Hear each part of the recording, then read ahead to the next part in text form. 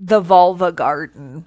He does, yes. So you can explain that one. This is your pick. This is why I like Sarah, because Sarah seems super unassuming, and she's a teacher. She's got her little glasses. And the stuff she's recommending is like a vulva, like somebody that has hedges shaped like vulvas. So that's why I really enjoy Sarah. But you can explain that to the listeners. Meet Sarah and Samantha. Two cousins obsessed with exploring the vast pop culture landscape, one recommendation at a time. In each episode, one clueless cousin shares real-time reactions as they navigate the twists and turns of a pop culture topic selected by the other. From travel to movies, Little Debbie's to trashy novels. Get ready to eavesdrop on the candid reactions and dynamic conversations you can only have with family. This is Foreign and Familiar. Hey everyone, welcome to Foreign and Familiar. My name is Sarah. I am Samantha. And today we are talking about one of my favorite shows. I'm so excited to get into it. But before we do that, we always like to start off with something a little sweet while we are podcasting. So, Sam, we're going to be talking about the Little Debbie cream pie lineup, specifically the raisin cream pie, the snickerdoodle, and the oatmeal cream pie. So many cream pies, yes. So little time. If you had to rank those three from worst to best, how would you rank them? Well, so I would say that I think, just for our listeners to understand the cream pies, which I think I was really surprised as we've been doing research and seeing this stuff come around. There's a much wider lineup than you would realize. But it's two types of cookies or something like that with cream in the center, not to be confused with a whoopie pie from Lancaster, Pennsylvania. I'd say they're cookie sandwiches. Yes.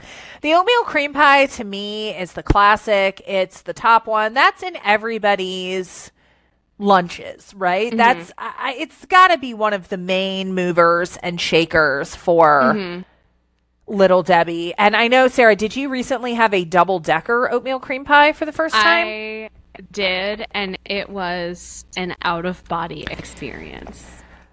I would completely agree with you. Like, I would say I think that the double-decker oatmeal cream pies are better than the double-decker fudge rounds. And that's saying something. Yes. I mean, both excellent, but I am a huge oatmeal cream pie fan, so I think we're aligned that that's the best. I think that's the only time I've ever really liked an oatmeal cookie, to tell you the truth. Right. Yeah, I would say that. So then I think, Sarah and I are trying to scour all the corners of the country to find the regional varieties of Little Debbie. We're mailing them back and forth to each other. The people in my building said, I think this box was returned. And I said, no, it was returned with other things. It wasn't a return to sender. We're using the same box and just putting the label. Yes. So when I was down in North Carolina earlier this year, I found some different cream pie varieties. I saw that there's peanut butter, all of that. But the ones that we had were the snickerdoodle cream pies, which is like a cinnamon cookie. And then the raisin cream pie, which is like a vanilla cookie with raisins on top. I would say I thought that the snickerdoodle cream pie was good. It was definitely cinnamon, and there were little chunks of cinnamon in it. Or did you get that in yours? Yeah, it kind of reminded me of like the Panera like cinnamon crunch bagel. How like the top of it is like all the crunchy stuff, but the inside is like little like bursts of cinnamon like scattered throughout. Like that's kind of how the cookie was. I liked that though. I normally would not pick a snickerdoodle cookie, so it was a nice surprise. I like that one, so I'd put that number 2. And then how are we going to talk about this raisin cream pie and not threaten our potential sponsorship? I mean, with as much as we love Little Debbie, I don't think there's anything wrong with admitting that there was one that didn't work for us, which the raisin cream pie, I think I texted you and said I was underwhelmed by the flavor. And again, Sarah, you are the nice one. And yeah, There has to be an audience for it, a regional audience for it.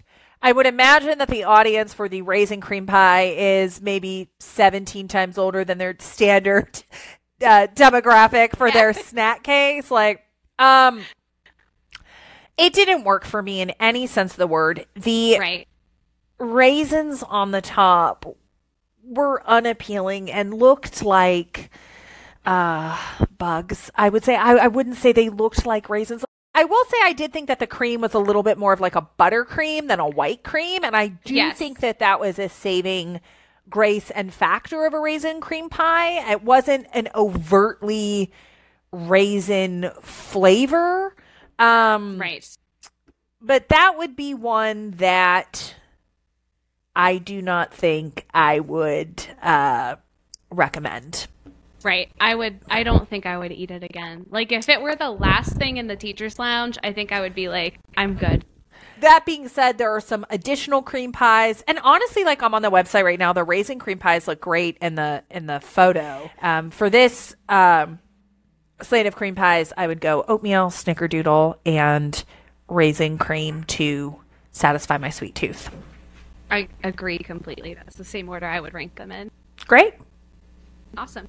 All right. Well, let's go ahead and get into it. So this week I was the familiar one and Sam, you are the foreigner. So let's tee it up, Sarah. What are we discussing today? So today we are talking about the TV show What We Do in the Shadows. Okay, so What We Do in the Shadows. Why did you recommend it, and what did you think I would like about it specifically? So, we are both big fans of The Office, and you had said something recently that you were really loving Nate as a character in The Office. He is the highlight. There are very few highlights in the last few seasons of The Office. I'm sorry. Right. And Nate, though, is one of them. Absolutely. Amazing. He's one of my favorites too. So anyway, in that conversation, I mentioned that the actor that plays him, Mark, I think it's Prosh? Yeah. I'm not sure. I'm totally butchering that name. But anyway, he is one of the main characters in What We Do in the Shadows, and the character that he plays is essentially the same. So I recommended it to Sam based on that. There are other similarities to The Office that I thought that she might enjoy as well. So let's get into cultural notes. Right. Sarah, what do people that are not familiar with What We Do in the Shadows need to know? So What We Do in the Shadows is a mockumentary style TV show about 4 vampires living in Staten Island, New York. 3 of the vampires, Nandor, Laszlo, and Nadja, are traditional vampires, and the 4th one, Colin Robinson, is an energy vampire who feeds on people by boring them to death, essentially.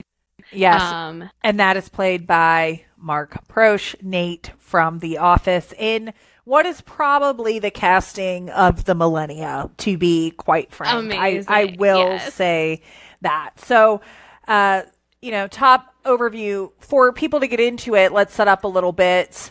From a canon perspective, let's talk vampires and let's talk show directors, but I'll let you kind of take the lead there. All right, vampires. So, Sam, would you say that do you feel like you typically go for like vampire style like media, or is it just kind of like you stumble upon it, or is it something you seek out? So hard. I'm very familiar and or comfortable with vampires, right? I would say. I mean, Interview with a Vampire, which I know plays into this as well, which likely probably came out before you were born. I was really young. I mean, I wasn't watching that when I was young or anything, but I think I was familiar with that. Obviously Twilight. Obviously Twilight. Of course. Renfield just came out. I watched that. So yeah, so I would say if it's vampires, I usually, I'll watch it. Yeah. I wouldn't say that I like actively seek out something about vampires, but I have like no no issues with it at all. I also watch Twilight. I am currently watching The Vampire Diaries. I don't know why I'm subjecting myself to that, but I'm telling you right now, that is not one that we wound up doing on this pod. That is not one that I think I have in me.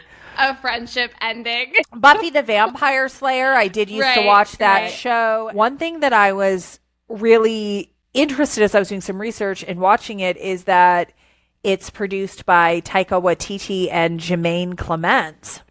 Yes, so they had the original film, What We Do in the Shadows, which served as the inspiration for the show. I love Jermaine Clement. Right? Oh, I was so excited. He makes all of the bitches in the area pregnant. Right? Like, he's just like, I mean, which is a nod to Flight of the Conchords, which, Sarah, if we haven't, that has to be a future episode. Flight of the Conchords on HBO, came out 10 years ago. It's him and his partner, Britt McKenzie, as these struggling artists and musicians, and it's hilarious. So when I saw that Jermaine Clement was attached, I just thought, Sarah and I have so much synergy, and it's so great because she doesn't even know I love Jermaine, and she likes Jermaine. And then, of course, to kind of see, Taika Waititi's involvement, and obviously he's been doing the Marvel movies and all that. He's one of the hottest directors. Let's cut it to break, and when we come back, we'll start digging into the show. The world of What We Do in the Shadows. Yeah. It's a wild one, so stick with us.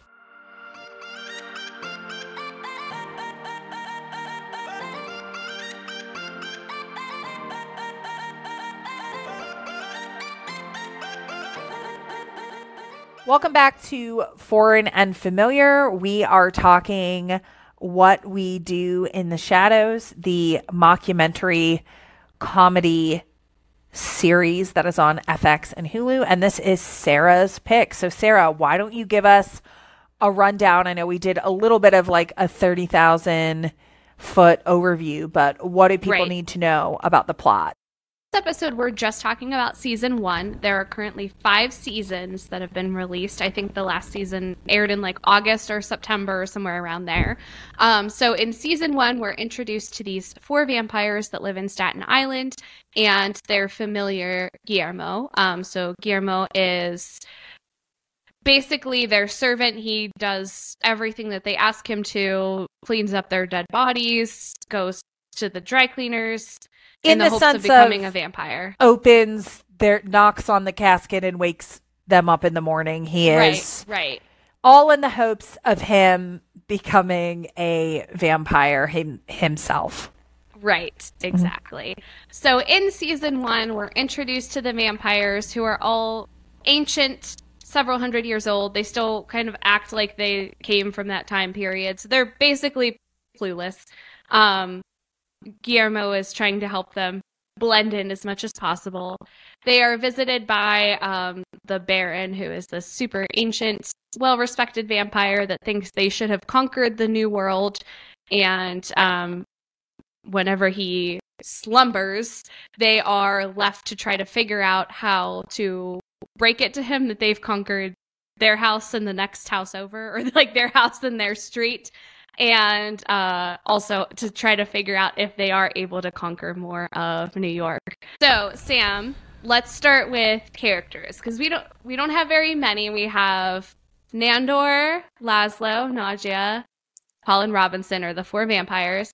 We have Guillermo, and then there are a couple characters that pop in and out. So, thoughts? Who would you say was your favorite character in season 1? Well, I think Colin Robinson is definitely the best one again, but I like Nate from The Office, and that's who he is. So I love the attention of there being your 3 traditional vampires that stick into kind of a mix of the lore, right? Can't be in the sunlight, can't, allergic to crosses, so on and so forth. Right. But the idea of an energy vampire and just the cutscenes of him boring people to tears, Yes. Really feeding on them. He goes to the DMV to really zap everybody's energy. Is pretty intense, right? So I think that, it's creative. They're day walkers. They zap energy. They feast in the morning. He was my favorite one. They don't use him too much in season 1 though. And so I'm hopeful that in subsequent seasons, he will take a step up. Yeah, and they make it pretty clear that the other vampires don't really enjoy being around him because energy vampires are the only vampires that can drain other vampires. So I think they're always afraid that he's going to drain them just by being around each other. Yeah, they're falling asleep around him, and they know, and he can't help it. He's like, I'm sorry, I'm like feasting on your energy. But no, I really like that. I thought he was the best. Yeah, I definitely agree. I also really love Laszlo. I think he's hilarious, and the way that he pronounces things just cracks me up. So I think Laszlo was probably... they're all kind of equal. I like that so they turn into bats. So I will say this. This is a very, it feels like not a lot kind of happens, but then all of a sudden they decide that they're going to eat someone or kill someone or do something. And then there's just like blood falling from the sky and all that. So like there's a ton of juxtaposition. What I like about Laszlo, who spends a majority, I would say, of the time, in bat form, is he says bat before he turns into a bat all the time. Yeah. But aside from that, I don't know. I did like the thing where he was this vampire porn star, and he's vampire really tricked in steam room. Yeah, and he's very proud of his work, but everybody else just thinks it's like really uninteresting porn. Like Nadia, his wife's like, I don't want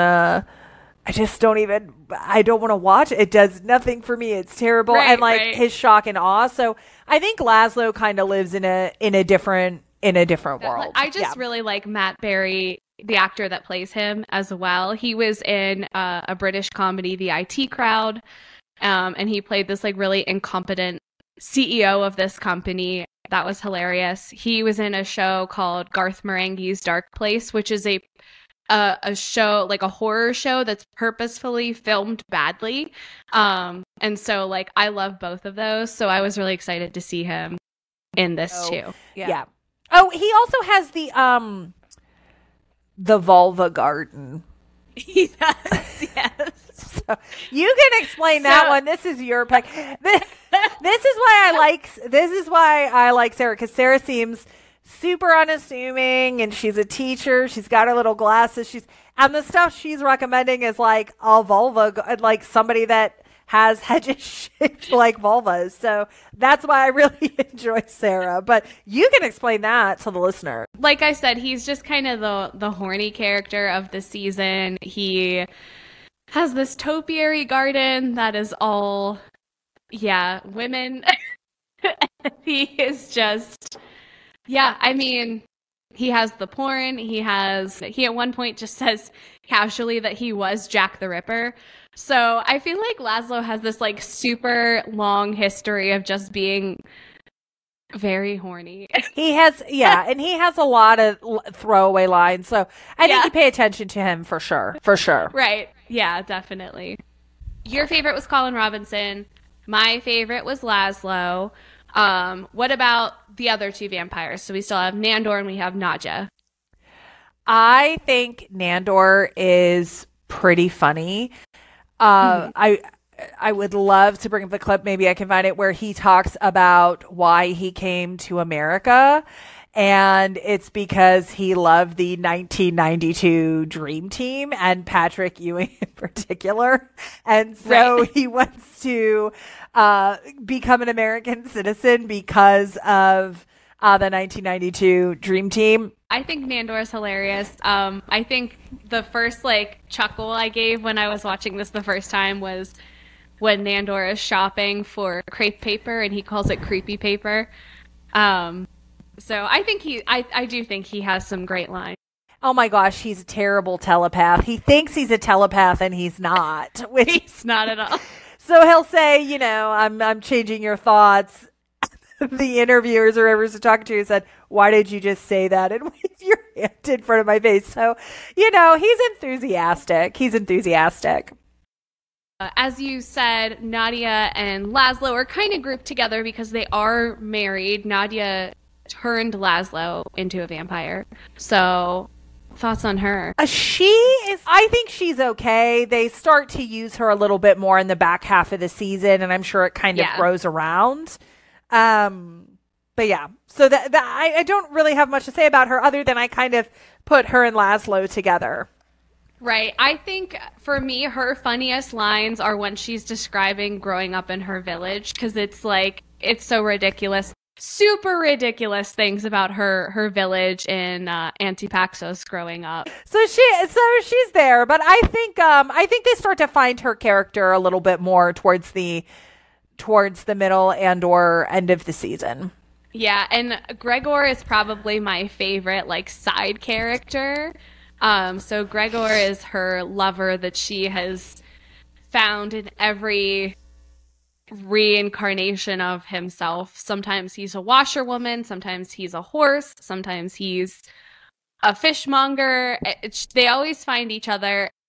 And I think the important thing to remember about Gregor and Jeff is that in every single life he is beheaded in some way, shape, form, or fashion. And I do like the callousness. It's kind of like a pregnant. It's not her, right. But that's just always, no matter what life he's in, that's his. And she's just says, watches him get beheaded life after life after life. And says, okay, I'll see you next time. You'll come back around and I'll enjoy you until you get beheaded again, right? To be here, I'm going to find you. She's the one that I think, and this is terrifying to say, is probably the most grounded in reality. Probably. Yeah, I would say so.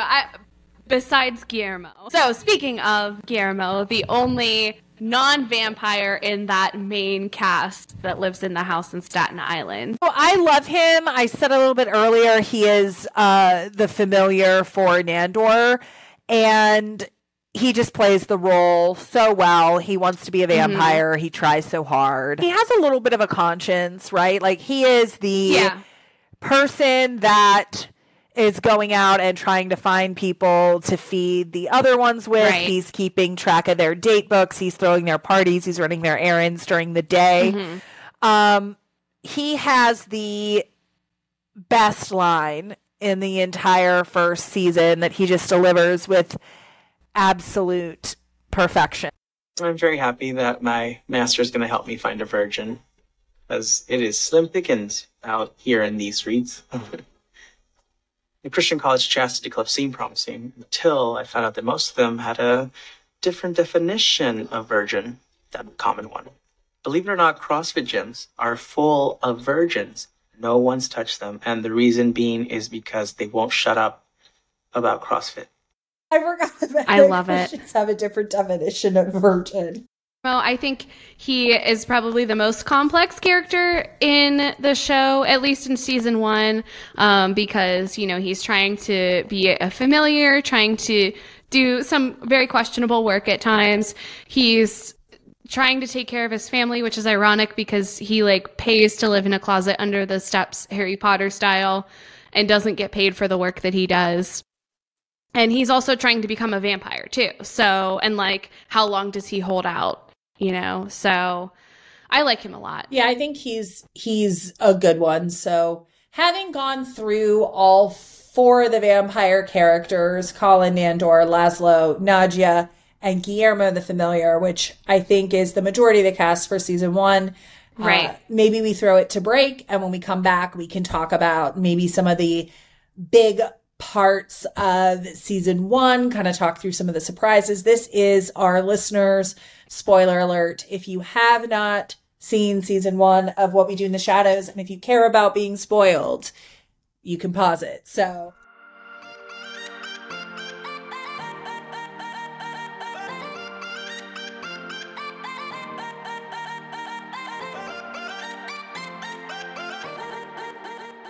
all right, we are back from break. We are talking today about What We Do in the Shadows, Season 1.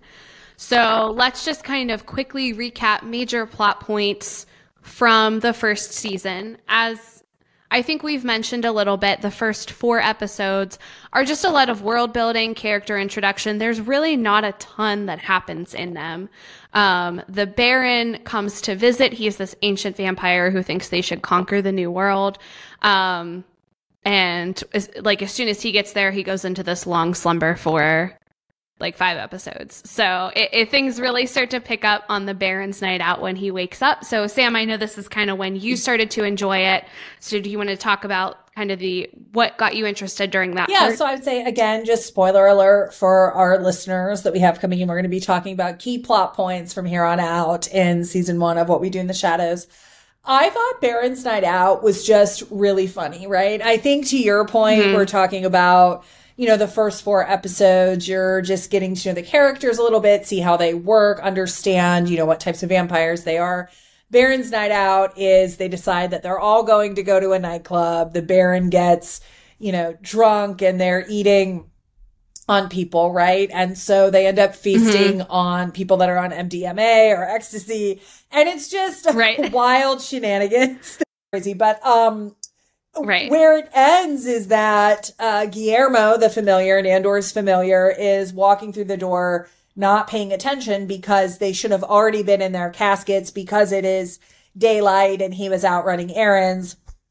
And the sunlight hits the Baron and poof, the Baron goes and disappears and dies, right? And so to me, it was the first episode in the season where I thought, oh my gosh, like what is going to happen? I need to get into the next episode and see, because it feels like such a big thing. So I think from there, it kind of sets everything in motion for the remainder of the back half of the season. And vampires killing vampires is a crime. So they are taken to the Vampire Council for judgment on their crime.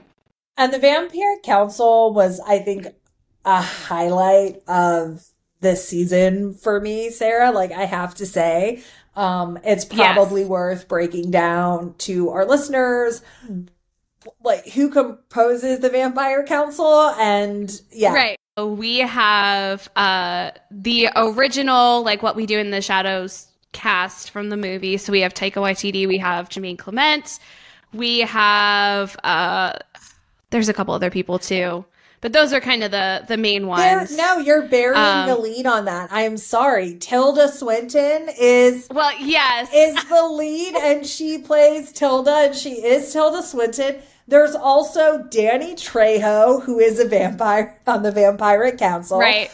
Paul Rubens, rest in peace, Pee Wee Herman, who comes up. Yes. But the one that we are absolutely missing, which is Wesley Snipes.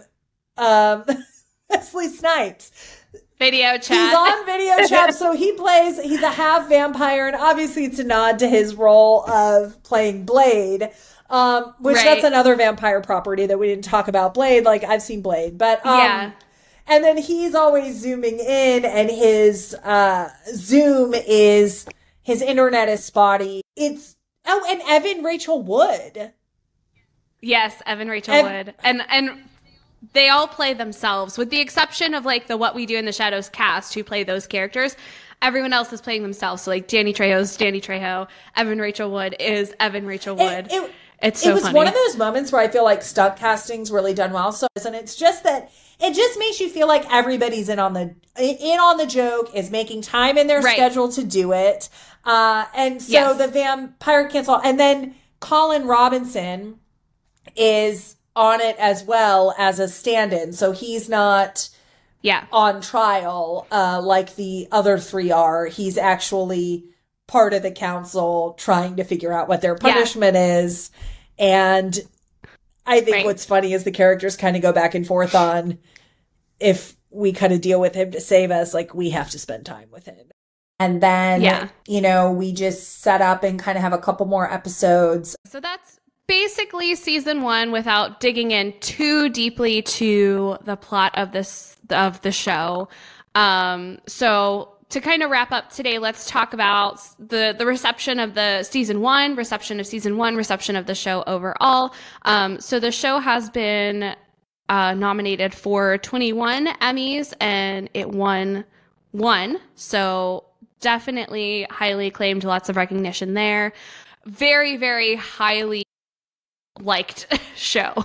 So, Sam, give a quick 30-second review. What are your big takeaways from watching season 1 of this show? I will say that, we have talked pretty positively about what we do in the shadows. I do think it is important to say that for me, it's really episode 5 and beyond that the show is interesting and funny and kind of grasps my attention. If I can be honest with you, the first 4 episodes really I found to be very slow and very dry, or sly, as I just said. And also being familiar with Jermaine Clement and knowing that his projects tend to have a very dry sense of humor, and knowing that some episodes have to get some of his work you have to have patience in getting into. I felt like there was a very, very long wind up for this one. There were times where I thought, how are we going to do a podcast episode on this show? I'm not laughing. It seems weird. It's very dry. That being said, I think it really does kick in on episode 5. And while I haven't necessarily watched past the season, I do find myself thinking that's something that I need to pick up, because it did start pulling all the elements together. You have the cameos of the Vampiric Council. You have some of those other things. So I did think that was funny. So that would be my review, is a very slow burn. And then it's a very odd humor that really tickles a fancy. I would say it's a very particular itch to scratch. Yes. And I think that that's probably why it's getting, I don't really know that there's anything else like it. What's the pirate one? Our flag means death. So is that a similar style? In some ways, I don't believe that. I've only watched season 1. I don't believe that's a mockumentary style. But I think it does have kind of the same level of dry humor to it. So I'd say probably outside of that one, which is one I have not seen either, there's nothing like it. So I do understand. And honestly, I've asked a couple friends in preparation for this episode, do you watch it? Do you watch it? And all my friends that do watch it are like you, in that they think it's the funniest thing in the whole world. They have all of the specific lines. I think it's on. So again, it's a slow burn. It's a slow burn. Right. So are you thinking you would continue watching? I think I will get around to finishing it, but it is not very high on my list to continue, but that doesn't mean I probably won't. Yeah. Right. And would you recommend it to somebody else? I think it's really hard. I don't know that I could, because I think those first 4 are so challenging, and I understand why anybody that would be watching this would bail after 1 episode, bail after 2, definitely bail after 3, 4. So I don't know that I could recommend it. I think what I would have to say is exactly that. You have to invest in the first 4 episodes first 4 or 5 episodes to get in there. But I don't know if I could recommend it, because it is so dry, but I then haven't seen the rest of it, so it's kind of hard to say. So I think I'm on the fence on that. Yeah, I was just going to say, I'd be interested to hear, if you finish the show overall, would you recommend it to somebody else? Because I do feel like it picks up a lot. Yeah, and I do see where it's going, and we've had some really good laughs talking about some of the running gags that are here. Yes. So I think that this is an acquired taste. That's a great way to put it. This is an acquired taste. Yes, very much so. So compare it to a Little Debbie. What snack cake would What We Do in the Shadows be? So keeping with our cream pie theme from earlier in the episode, I'm going to go season 1 with the Snickerdoodle cream pie of the 3 we've talked about, because there are those little bursts of cinnamon and crunch that make it really good and really exciting. Yeah. I want to eat this again. There's good flavor and just enough sweetness, but the snickerdoodle cream pie is hard to find.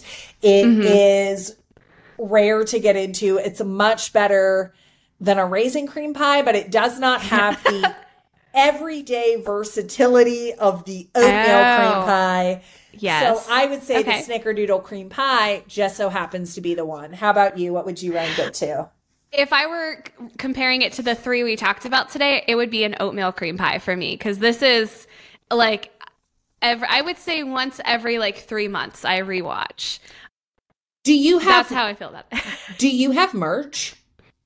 I do. I have a shirt just because I love this saying. So it has all the vampires' names, and then it says "Not you, Guillermo." Oh, so you're part of the exclusionary council of Guillermo. Yeah. I will say, prior to us just closing out, it is something that had tickled my brain after I watched the first season. I found myself a couple days later kind of reflecting and laughing, and some of the jokes hit and all that. So what I love about it, though, and this is what's so great, is like I said, people get your sense of humor, when they're watching this and when this is what your recommendation is. And I think that it's funny. I think that you have, just to pay you a compliment, I think that you have a really versatile and wide-ranging sense of humor. And I appreciate being able to do this podcast and episodes like this, because it's not something that I think I would check out, but I can understand the appeal of it for sure. Right. Yeah. Well, thanks everyone for eavesdropping on us today as we talk about season 1 of What We Do in the Shadows. If you've watched, we'd love to hear your thoughts. Leave us a review. You can follow us on Instagram at FauxFamPod. And we'll see you next time. Thanks for eavesdropping on us. If you can't get enough of the Cousin Chronicles, head over to Instagram and follow at FauxFamPod for more in-depth info and behind-the-scenes details. Or email us at foreignfamiliarpod@gmail.com. Foreign and Familiar is a Flynn and Flynn production. The theme is Colorful by Allerly Von Nikolai.